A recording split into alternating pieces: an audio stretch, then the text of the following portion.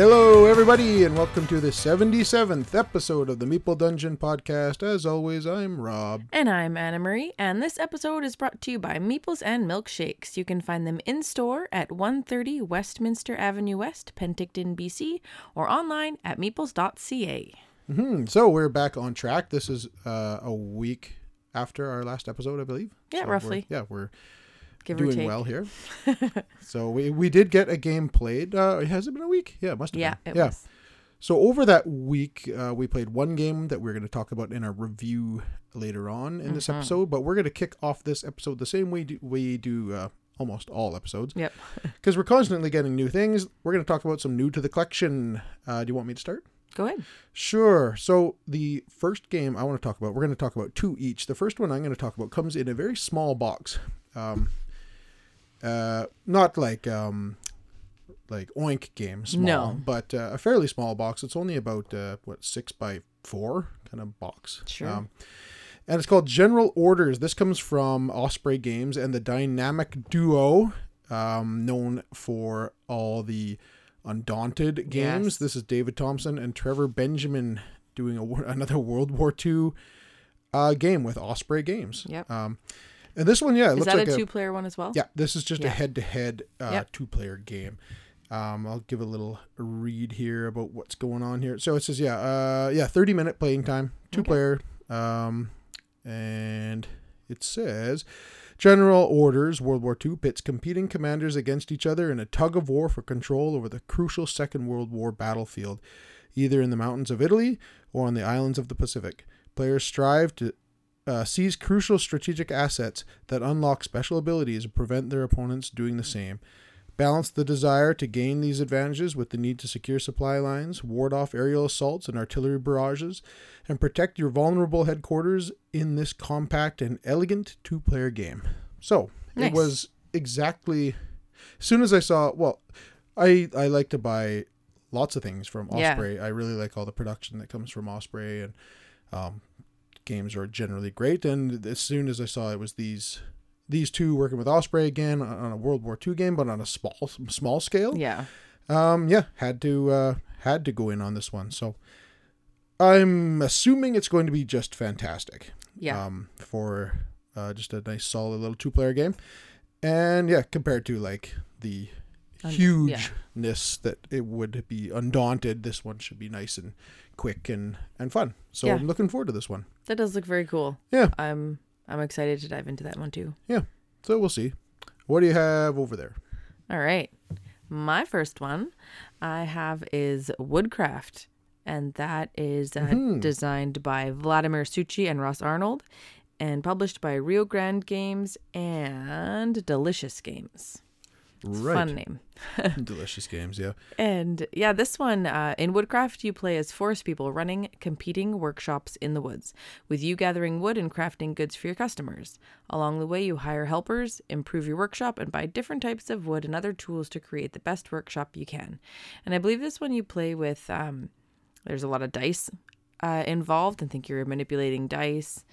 And this one can be a solo game as well. I think it's 1 to 4. It's 1 to 4, I believe.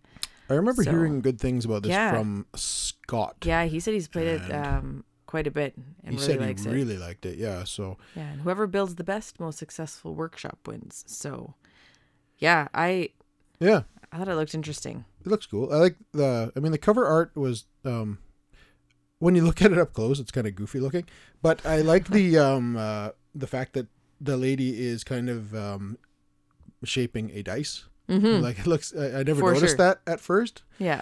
But when you look at it close, it's like, oh, she's actually like planing a big, huge wooden die. Yeah. So that's pretty cool. And it's funny because at first glance and with the description, you think it's, family friendly. And I think it is, but it says on there 14 plus. 14. And so that's that's interesting. And it won't be because of theme or anything. No. Difficulty level. Because that's what I was going to say. When you look at the back of the box, it looks like a more complex game. Yeah. Like it's got a lot to it. Scott likes it, that'll be the case. Yeah. So that's pretty cool. I'm looking forward to it. It looks like you each have your own player board, and it looks like there are multiple communal boards. And yeah, it looks cool. I haven't really looked much into it, but I just know he loved it. He totally recommended it, and so maybe we'll get him over here to play it with us. Yeah, maybe he can even teach. And yes, he will. He's an excellent teacher. Yeah, he's a great teacher. game teacher. So. Yep. So I think we'll do that. We'll try and get Scott over here to play Woodcraft when we get that going. Hopefully, well, that's on our list. So these oh my gosh, general what's orders not on our list right now? We're gonna do all right, I think. Yeah, tons. But general orders and Woodcraft will be. I don't mean that in a bad way, though. Oh no, I just mean I want to do them. It's a good problem to have. I want to play them all. Yep. That one's going. These are both going to be reviewed. Work. I don't want to work. I want to play games. Yeah. We were saying just before this that we need to take a month off just to play games. Just to play. But yeah, we'll hopefully get that played here shortly. And yeah. Well, it'll be one of our reviews. We're going to probably start stacking reviews, by the way. We're probably going to start like pairing up games into episodes. So we're going to try and get like 2 games in on an episode, or maybe even 3 if they're smaller.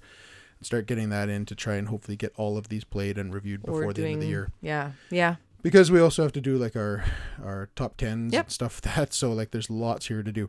So another game. So this one's like the opposite of the one I had in my hand here. Yeah, opposite size of general orders is Voidfall. Huge. Yeah. This is a Kickstarter we backed. Probably people have heard about it, I imagine. Yeah, a few people have played it. Yep, big 4X crazy space opera style game. This one, so Voidfall is 1 to 4 players, plays 90 to 240 minutes apparently. Mm-hmm. Weight, it's got a 4.5 out of 5, so it's like a pretty heavy 4X game. Space game. Yeah. It is designed by Nigel Buckle and David Turchi, and art by Ian O'Toole, which is so nice. Mm-hmm. And then it's from Mindclash Games. And yeah, this one is not unlike all the other big space operas out there, but this one's got a little cool story going with it. It's a huge story. Let me read a little bit here. The once flourishing empire of Dominium is no more. Many of the great houses have lost their humanity, distorted until they became mindless puppets of one entity more ancient than the universe. We saw the signs, we heard the whispers, we trusted the Novarks. And it all led to the apocalypse of our civilization, the Voidfall. Now it is time for the remaining great houses to purge the galactic corruption, prevent the Voidborn from fully manifesting in our dimension, and to ultimately overcome the chaos as the new rulers of Dominium.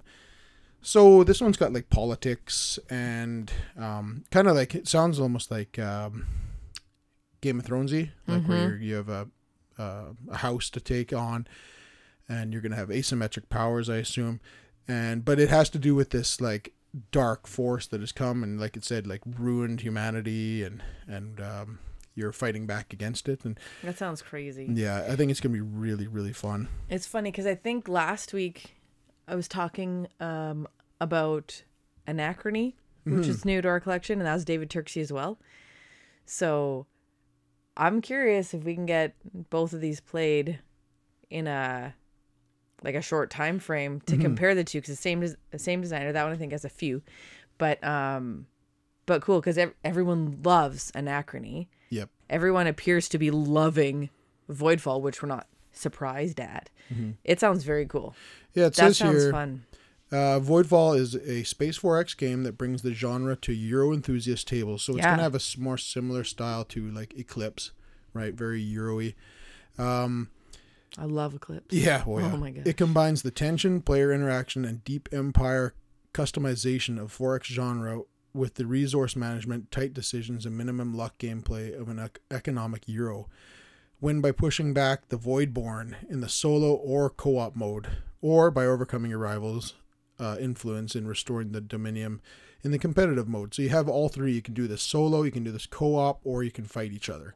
Wow. So that'll be cool. That'll be cool. I like when they have kind of, if they all work, right? And I feel like in a game like this, they've put the thought into having them all work. Because, sometimes it's like, and we've slapped on a solo, variant, or we've slapped on a co-op variant so that it appeals to everybody. I think that this will be good for all three. It says that both doing it either solo / co-op or the competitive modes use the same rule sets and game systems. Nice. So variability is ensured not only by multiple playable houses with their own strengths and weaknesses, but also by many different map setups for all game modes. So I'm excited to play this one. The co-op particularly excites me because I haven't done that before in like a 4X space opera. Absolutely. I didn't even think about that. Neither have I. It's not a thing, right? No. So like we'll be able to play this, just me and you, and well, we could have the kids or whatever too, but to play against the Voidborn or whatever these guys are called and try to do this whole thing is going to be interesting. Fun, right? It'd be interesting how you could play it together, but then also play like vengefully against each other and like with a big game crew. Yeah. So this one is particularly interesting. I'd kind of forgotten about it until it showed up here in a big, huge box. And I was like, oh, right, Voidfall. And this is another one I think that Scott has played. And I don't know if he backed it or whatever, but I remember him texting me. Guess what, Scott? Yeah. If you're listening. Yep. Hopefully you can teach us this too. You've got some teaches coming your way. But yeah, this one 100% we're going to play here shortly. Yeah. And hopefully we can play both modes when we review it. So we'll see how that goes. Yeah. Maybe you and I can play the co-op together, and then when it works to have Scott and maybe Kurt come by, we can do a competitive version. But yeah. How many is the competitive? Like how many does it play to? I think it's 1 to 4. Only 1 to 4? Yeah, 1 to 4. Best. Okay. It says best at 3. Best at 3. Oh, okay. That's interesting. Yeah. Because usually with games like Eclipse and stuff, like they're better kind of the higher player count you have, like 6-ish. Yeah. You know? Yeah, this one says best at 3. Okay. That's on BGG, best at 3. Interesting. Yeah, so I don't know. We'll see how it goes. But certainly you'll be hearing about this one in the very near future. And we have one more to talk about. Yeah. What else do you have there? So and that just looks fun. Like the cover looks hilarious. This big goofy looking it's called the Dumbo octopus. The Dumbo octopus, but they've made it look really goofy. Like the cartoon, it's like a big space octopus. Yeah. It's like this ruler of the universe kind of thing. I think they call him the giant inky one or the great inky one. The great inky one, yeah. That's right, yeah. And this one is designed by Henry Audubon and published by Paperfort Games and Lucky Duck Games. Yeah. And so Cosmoctopus is an engine-building, tentacle-gathering board game for 1 to 4 players. You have to guide Cosmoctopus through the Inky Realm, which is just a flexible range of tiles or realm of tiles. But you get to gather resources, obtain powerful cards that represent relics, hallucinations, constellations. You harness the power of those bizarre objects and experiences, craft potent card combinations, and be the first to gain 8 tentacles to win. So yeah, it sounds awesome. It just looks like a fun, goofy game. Again, though, this one 14 plus. And 60 to 90 minutes. So I guess 90 minutes? 60 to 90, yeah. Wow, I did not think that was going to be the case. It almost looked like when you first look at it, it almost looked like it was going to be a dexterity game. Yeah, it looks super goofy, but then I guess it's not, and I don't know. Yeah. It's got a goofy theme, but I guess there's a lot more to the game than I assumed. Yeah. So, anyways, I'll be curious. I think it looks fun. They're saying best at 2. But it's a 2 to 4 players, so yeah. Okay, well, that's enough about our new to the collection because we have some news that we wanted to talk about. It's not breaking news, but it's news to us anyway. Indeed. So we're going to talk about it right now.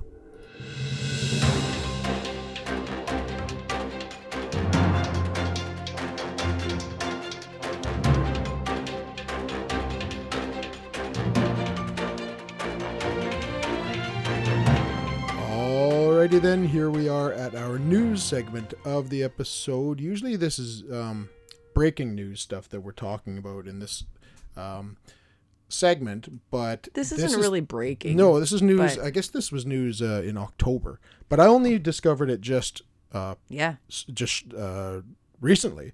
News to us. Yeah, it's very much news to us because so a long story short or long story long is that we were looking to get a new copy of Rhino Hero Super Battle the kids game from Haba. Yeah, super fun game. Our family really likes A it. game we really, really enjoy, and our copy ended up getting ruined here, and we had to recycle it. And it was kind of a sad day because it's a game that all four of us really like to play. Particularly our youngest boy really likes it. And so I was looking at getting another copy, and I came across a news article about Haba. Mm-hmm. And it said that, well, this is on Board Game Wire. They're a board game news Outlet? website. Yeah, really, it's what they are.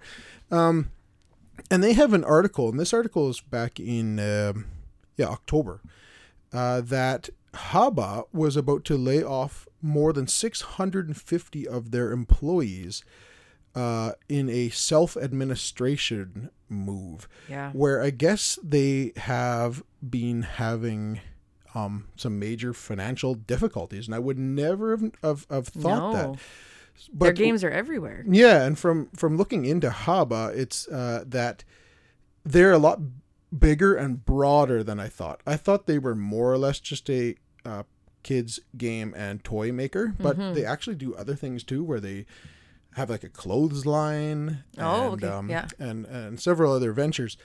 But yeah, they have roughly 1,600 employees, and they were going to be getting rid of roughly 650 of them, going down to about 1,000 employees. For people that don't know Haba, you've probably seen it. You probably just didn't know what it was. But they do like animals upon animals, yeah, right? animals upon. Yeah, exactly. And all their games are generally in a bright yellow box. Yes. So you've probably seen them, but just didn't know what they were called. And they're all they just make all tons of kids games, and they're an 85-year-old German toy maker company. Wow. Yeah, and it I guess through COVID and so forth, they've had a lot of financial issues. Yeah. To do with supply lines and so forth, but I guess some of their ventures just have not been profitable. Yeah. And they're just really discovering how that's affecting them now, to the point where they have to basically restructure. They're stopping doing their clothes line, and they're just going to focus strictly on their kind of wooden toys and board games from this point on. They're still, I guess, profitable per se, but they've lost huge percentages over the last few years. So they have to restructure and downsize, which is that's a lot of people. Yeah. I can't imagine how hard that would be on something that I think it's one thing if you're, and I don't know the specifics of the company and stuff, but if you're just a big corporation and you're like, oh, now I got to lay people off, like that's one thing. Mm-hmm. But it seems like it was started as such a small venture that just, and it's and they grown. Keep investing and taking on new ventures, right? And you think like 1,600 is a lot, but it's not huge when you think about other, big companies. So, that's going to affect a lot of people. And the tough decision that must have been to say, we've got to do this. So you kind of like, we might have to lay off 600 people, but it'll still leave 1,000 people with jobs. It's a hard decision. I kind of that would be tough. I wouldn't want to be in that position. No, and they have a little quote here saying that in order to position the Haba family group for the future and to successfully transform the traditional company towards its 100th anniversary, fundamental cuts that are extremely aching for everyone involved are necessary. Yeah, so I believe it. Yep, it's sad, but I'm glad they're not going under. It sounds like definitely. They're trying to make the right moves to rebound. Right? Yes, to make that not happen. But and that's what I mean. Like crazy thing. Having to do what you have to do right now to be able to keep going and maybe make it better. And And I just never thought I would see that about this company in particular, because I thought they were like super highly profitable, and they are. Yeah. Don't get me wrong, they're making a lot of money, but they just had way too much staff, and what because at Essenspiel in particular, apparently in one of their halls, not that we've been there, but I've seen a lot about it and I've read a lot about it. Apparently Haba's exhibit in one of the halls there is enormous, and like it said here, where is it in the article? It said they had 50 Yeah. Haba currently exhibits about 50 games at the Essenspiel this year. So they had 50 games in their exhibit. Yeah. And that's a lot. Because, I mean, most companies only have like 3 or 4 at most that they kind of bring there. And they have a bunch of copies of those 3 or 4, right? Yeah. But 50, that is a lot of games. 50 different games show. to show off, right? Yeah. Yeah, I remember, I think it was Tom Vassell. He was doing his video log, or whatever you want to call it, Yeah. vlog, or some stupid word. He was doing that at Essen. It was this year or last, and I guess one of his first stops is always the Haba exhibit. Oh, cool. And just him walking in there, and he Just was a sea of yellow. showing through his camera like what it all looked like, and I thought it looked awesome. And it's like, holy moly, they have tons of stuff. Mm-hmm. But yeah, so yeah, we're looking to get a new copy of Rhino Hero Super Battle, and then found this article and thought it was interesting to talk about, just in case you people out there didn't know about it, just like we didn't know about it. Yeah. So now you do.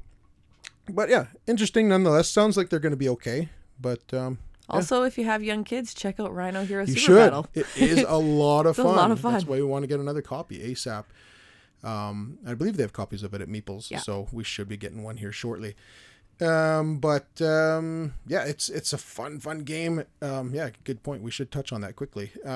Where you're just stacking basically cards on top Yeah. of each other, Think of like, making levels yeah, you can think of building a like a house of cards. house of cards, Yeah. but only you have kind of folded bases, so it's not Yeah. just like you're making No, the no. pyramids, but you got They're bent in such a way that it helps you yeah. stack things on top of And each you other. draw cards that say, you know, what kind of things you can stack, Mm-hmm. or you know, things like that, and you get to move your little hero up to the top, and then a dice roll, and if you meet another hero, you have to battle, and if you lose, you have to go down levels, and if Mm-hmm. you win, you get to stay, and yeah, it's fun. And it'll collapse and stuff. Oh yeah, and then the it's house, funny. it falls down, Yeah. right, and it's cute. You It's got a little good one. monkeys hanging off the hanging off the house. If you have young kids, it's a real home run. It's a lot Yeah. of fun. So yeah, that's about all we wanted to say about Rhino Hero and what's going on at Haba. So we have a review to do. Yeah. So we're gonna head on over there and do that right after this. Meeples and Milkshakes is a great place for all sorts of gaming fun. They offer a stay and play library with over 500 games, yummy eats like delicious milkshakes, tasty treats, and scrumptious sandwiches all made in-house. And they host a board game meetup every Wednesday and Friday at 7 p.m. Not only does Meeples and Milkshakes have a wide variety of games to purchase in store, they also have an extensive catalog of games available online at meeples.ca. Their easy-to-navigate web store features new arrivals and restock sections, which are being constantly updated. Looking for the new hotness? Check out their pre-order pages. That's right, there are multiple pages of pre-orders with hundreds of titles to choose from. Oh yeah, they also ship across Canada. Check out Meeples and Milkshakes and their friendly, knowledgeable staff in person at 130 Westminster Avenue West in Penticton, BC, or online at meeples.ca. Alrighty then, here we are at our final segment of the episode where we are going to do another Meeple Dungeon review. And what are we reviewing today, Anna-Marie? We are reviewing Forbidden Jungle, Survive the Wild by... Does it say that on there? it does. Survive the Wild. Survive the Wild. I didn't notice that. And that's published by Gamewright, designed by Matt Leacock, and art by C.B. Kanga.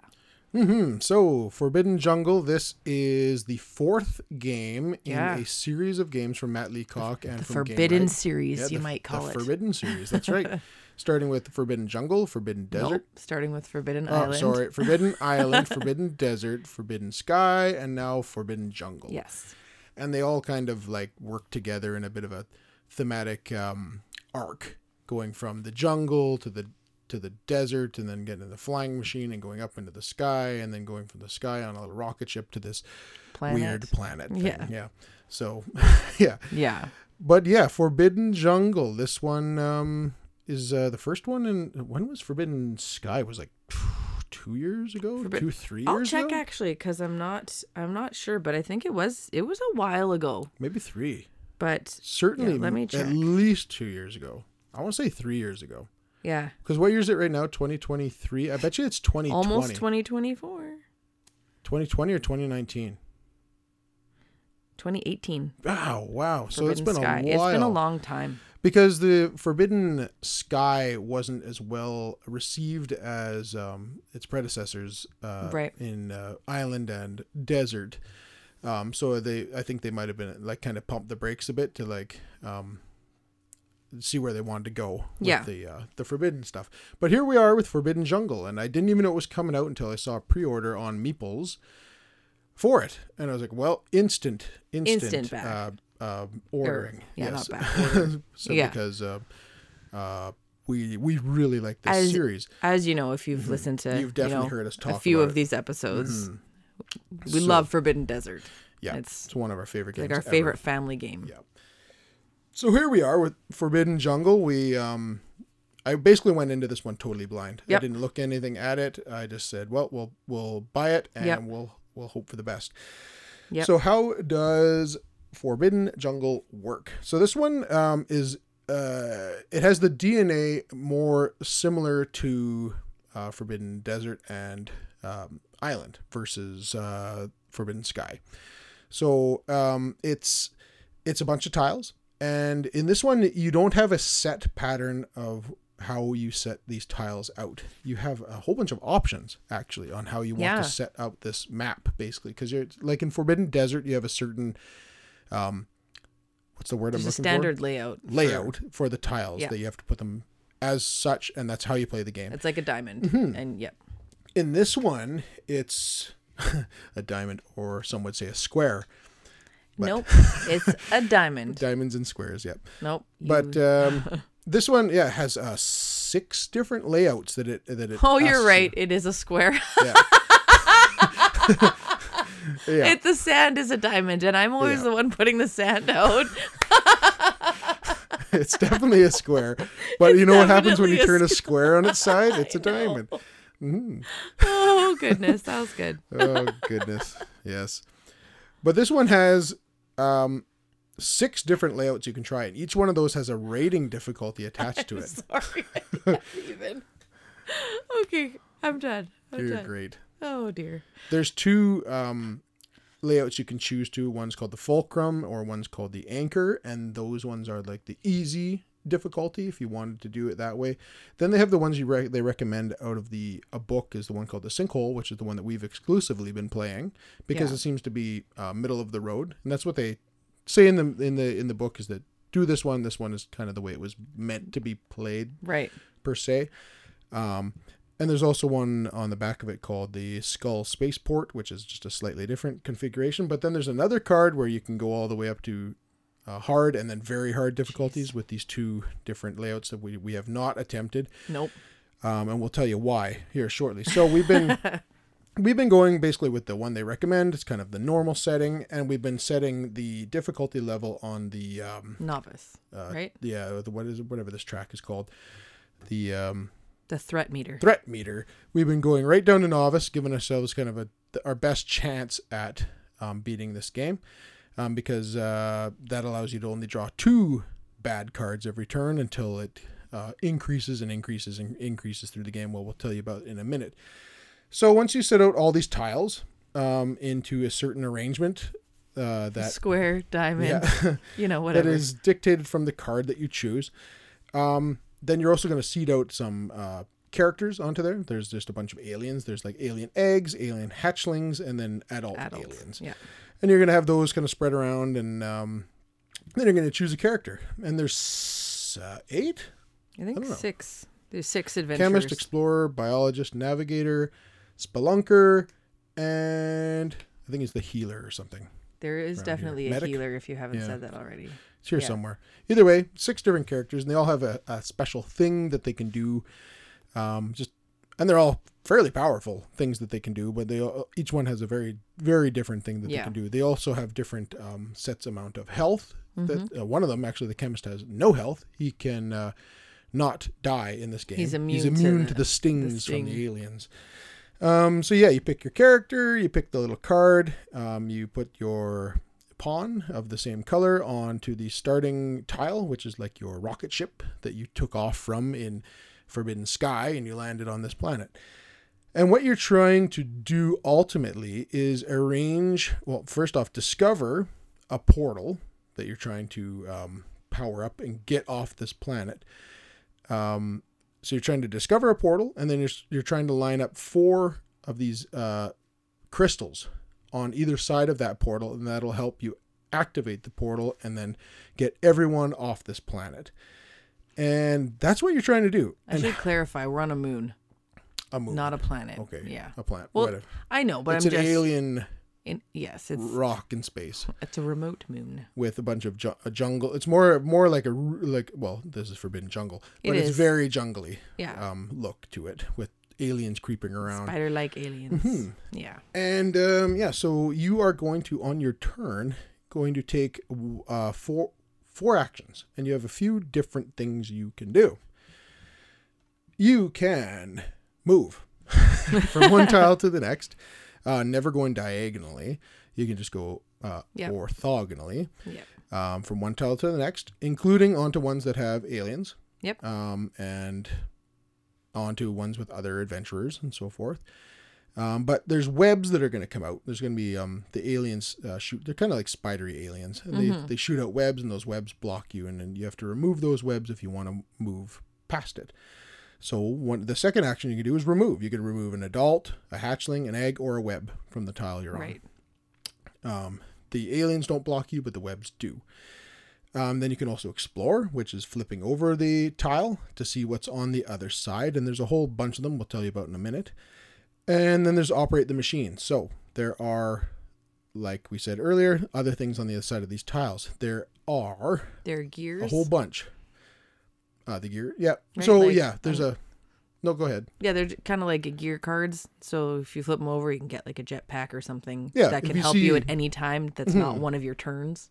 Yeah, it has a little picture of a gear in the right-hand corner of the tile if it gives you a gear card. They call them equipment in this one. Yeah. They're gear cards, I think, in Forbidden Desert, but these are equipment cards. Yeah, there's configurator tiles. There's 4 of them that you're going to be able to use. And those ones are machines that you're able to fire up as an action on your turn. If you go on a configurator tile and use an action, you're able to move the tiles around on the board and that's how you start shuffling the crystals towards the portals and moving aliens away from you and so forth. And for every action you do, you can move a tile and slide it up and down, left or right. Then there's the compeller. There's 3 of those, and what those allow you to do is to basically compel the aliens to move from one tile to another. So you can kind of make them move away from you or to a certain spot that makes sense. Then there's also 2 destructor switches. And these ones, if you push the big red button, that's literally a big red button on there, you can blow up any tile you want on the board, killing everything on it. Yeah. Unless it has an adventurer on it, because then you would just lose the game. Right. There's also 4 portal tiles, and those are the place that you're trying to get to, and you're trying to get the crystals around them. So if you lose one portal, if one gets destroyed, you are going to be okay. There's still a few more options for you to do. And then there are nests and tunnels and an electrifier, which is pretty cool. Just electrifies the aliens. And things like that. And yeah, they are trying to use this equipment, these machines, to help you configure the board to get those crystals around a portal, get everybody to the portal, and use an action to go through the portal. Yeah. And where you end up on the other side of the portal, we are going to find out in Forbidden 5. Yeah. Because we don't know where you end up, but you're not here anymore. Oh. And then you win the game. Maybe they end up in the past. Maybe. Ooh. Dinosaurs or something. Maybe that's a good idea. Yeah, maybe. If you're listening, Mr. Leacock, yeah. maybe you go back to the past. I doubt it, but... I doubt it. He's probably got a whole plan he's liked a in few his of our mind. tweets. Maybe he'll check it out. Yeah, that's kind of the idea. And yeah, the gear cards, like you said earlier, those are cards you can use on your turn to do all sorts of things. Peek under tiles, because some of the crystals are not working. There's 6 crystal tiles and only 4 of them are good to use. And so you're going to have to use all of the 4 working tiles. Mm-hmm. Oh, and I should say that once you've done your 4 actions, your turn is over, and then you're going to be flipping over threat cards, like we said earlier. And depending on what level of threat you're sitting at, you're going to flip over that many cards. So if you're at a level 2, you're going to flip over 2 threat cards and do what it says. And those threat cards are nasty. Those are going to be like you grow all the eggs into hatchlings. So you take all the eggs off the board and you put hatchlings where they were, or grow the hatchlings into adults, and then the adults sting. Yep. So adults all move around, the adults sting. Yeah. They put out webs. All these horrible things. The tiles will start to blow up. Yeah. There's a card, I forget what it's called, but it's basically like a volcanic eruption. It's a collapse. Collapse. It's a collapse card. Yeah. And you take the lowest numbered tile. Each tile has a number on it in the bottom left-hand corner, and so like 1 through whatever. And whichever the lowest value is that's been flipped over, that tile blows up and is gone. Ground. So you don't have it anymore. So if it's one of the cards that you need, or one of the tiles you need, let's not blow that one up. Yeah, the further you go into this game, the later the stages, the less if you last tiles you're going to have to work with, and if you lose that last crystal tile, you're done. So there's a whole bunch of ways to lose this. The only one way to win, get those 4 crystals around any portal and use an action with everyone there, then you win. Otherwise, if one of your characters gets killed, like by being stung, you lose. If you ever go to pull either an egg, a hatchling, or an adult from the supply onto the board, and you don't have one to put there, you lose. Yeah. So you're just overrun. You get overrun. Yeah. And which is a similar idea to the sand in Forbidden Desert. And I think that's basically it. Yeah. And you do this, you can pick your characters if you'd like, and you can try and figure out which characters you think would work well together. You're supposed to just deal them out at random. And you should be able to do them with all. They should all anyone's, work, right? Yes. But there's going to be some that work together better than others. Because one of them allows you to interact with the other one. I think one of them, the Explorer, I don't know. Someone allows someone to move another character a further distance, but only a specific character and things like that. Yeah. And that's how this game works. It's very simple. Like the rules are simple. Yes. But it is a difficult game. Very, very difficult. I don't know. I'm just going to maybe jump back a little bit. They have an overview here, and I don't know. This kind of actually sums up the theme really well. Okay, go ahead. If I can read that. Sure. So you might have already pieced it together by what we said, but if not. Low on fuel, your rocket's guidance system leads you to a mysterious abandoned spaceport on a remote moon. The spaceport is completely overgrown with jungle and is infested with a colony of spider-like aliens who don't take kindly to their nest being invaded. So we landed in their nest. It soon becomes clear why the port was abandoned as whole sections of the station begin dropping into sinkholes. Your only hope of escape is to put a transportation portal back in service. Perhaps it will take you to the planet below? Unfortunately, all of the portals are overgrown and without power. Can you power up a portal and make your escape before it's too late? Maybe the planet below is in the past. Who knows? Who knows what's on the planet below? It's a time portal. But anyway, so that's you're moving all these things around, and and that's the theme. That's the scenario. So let's revisit the theme. Does the theme lend well to this game? Yes. I think it lends extremely well. My goodness, you're constantly aware of that you're being overrun by these aliens and the hatchlings and the eggs, and that you're tiles trying are to use these machines. You're trying to find them, and you're trying to uncover the crystals, and you find that the crystal that you went all the way to the other side of the board to get is just dead, right? And it's no good to you, and you're just running out of options and it's chaotic. Yeah. And then the machines that you want to use, like the destructors, are like super important, where you can use them to blow up tiles with a whole bunch of adults on it. But those are the two of the first the lowest number tiles. 3 tiles to be eliminated through the sinkhole. Yeah, threat card are those 2 tiles. So your destructors are not around for very long. Yeah. And the theme is awesome, and the theme is really cool in also that it's part of the whole series. Yes. Like, really cool that we've been playing these games Yeah. all the way through. They've and done a feel really like they're good the job same of characters, right? bringing them. Yeah. Yeah, like this yellow pond seems like the same yellow pond from, Yeah. Forbidden Desert. This character's made his way all the way here, right? It's pretty cool. So theme works really, really well. How about the artwork? Awesome. Yep, it's I great. love the artwork. Always in is. this. Yeah. Oh, artwork is always good. Who did the art again? The art was done by.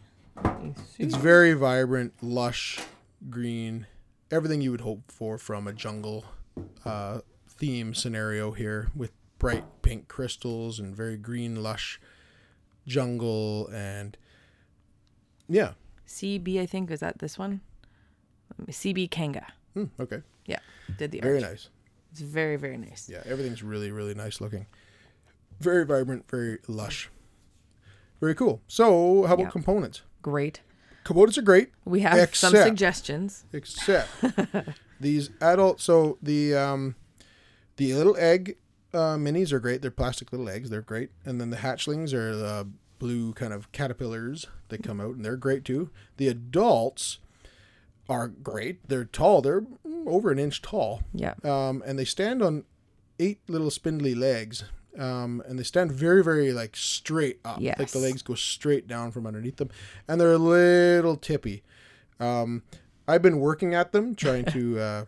You actually had a pretty good system. Yeah, I was jamming the hatchling mini in between the legs of the adult mini, and it kind of holds them spread outwards a little bit more to give them a little bit like better footing. Yeah. And now the legs are starting to stay out a bit more. Yeah. So when we put it away, we're going to put them away like that, and then as they sit in the box for quite a bit of time, and hopefully help keep the legs spread open a bit more, so they're not so top heavy and tippy. They look really cool the way great. they are. They just need to be the design of them could use a little bit of help to keep them from being so tippy, but not a huge deal. And nice the tiles are all great, of course. The threat level stand is identical to the other ones from the other games. Always, it's really great. They've got good cardstock for their cards. Cardstock's great. It's got the little clips to put on your character for its health that slide up and down. The little web tokens are great. They're cardboard and but with a nice picture on it. Great. Rulebook was perfect. Yeah, it explains everything. They have generally really good rule books. Yep, one of the best rule books I've read in a little while. Yeah, it's very simple, very easy, very straightforward, laid out. Let's say it this way. I'm pretty sure. So, I read the rule book. You read the rule book. Mm-hmm. Our oldest read the rule book. Yeah, and we didn't teach him this game. He picked it up and did it himself. Mm-hmm. So he was able to understand the rules. Yeah, we didn't even have to teach him. He just read it. He just read it and figured it out and was telling us blah blah blah blah blah blah blah. So he rule book very good.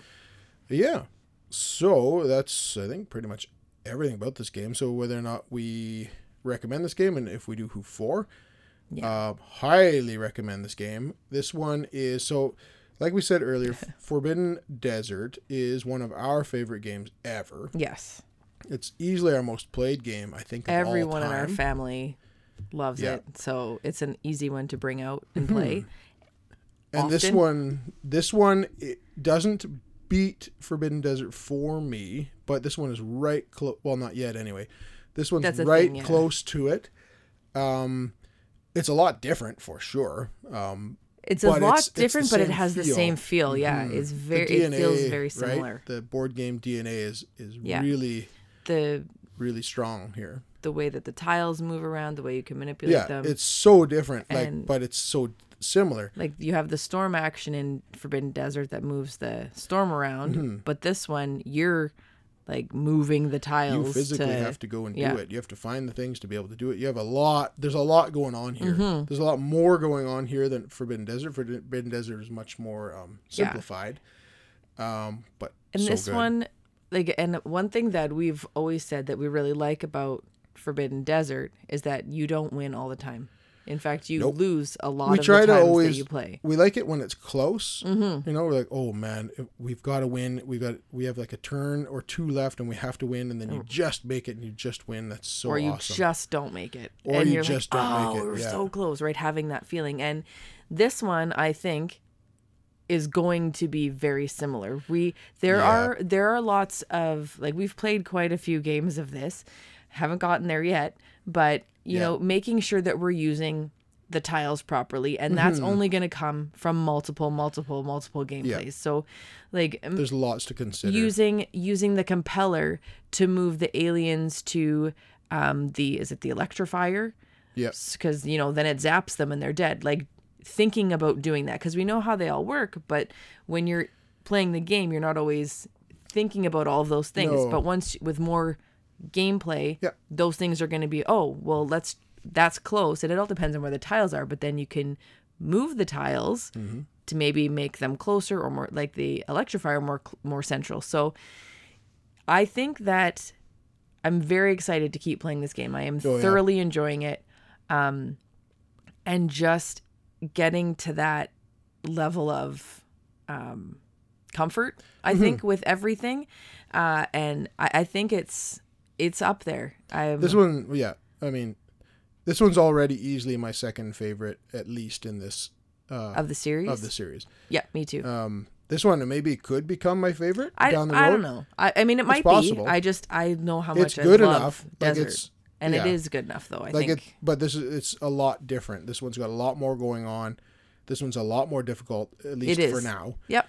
Until well, mind you, we could also back down a bit. We could go down to the easiest difficulty. Right, we're trying to do this kind of on like a normal thing that we would attempt on almost all games. Yes. Right?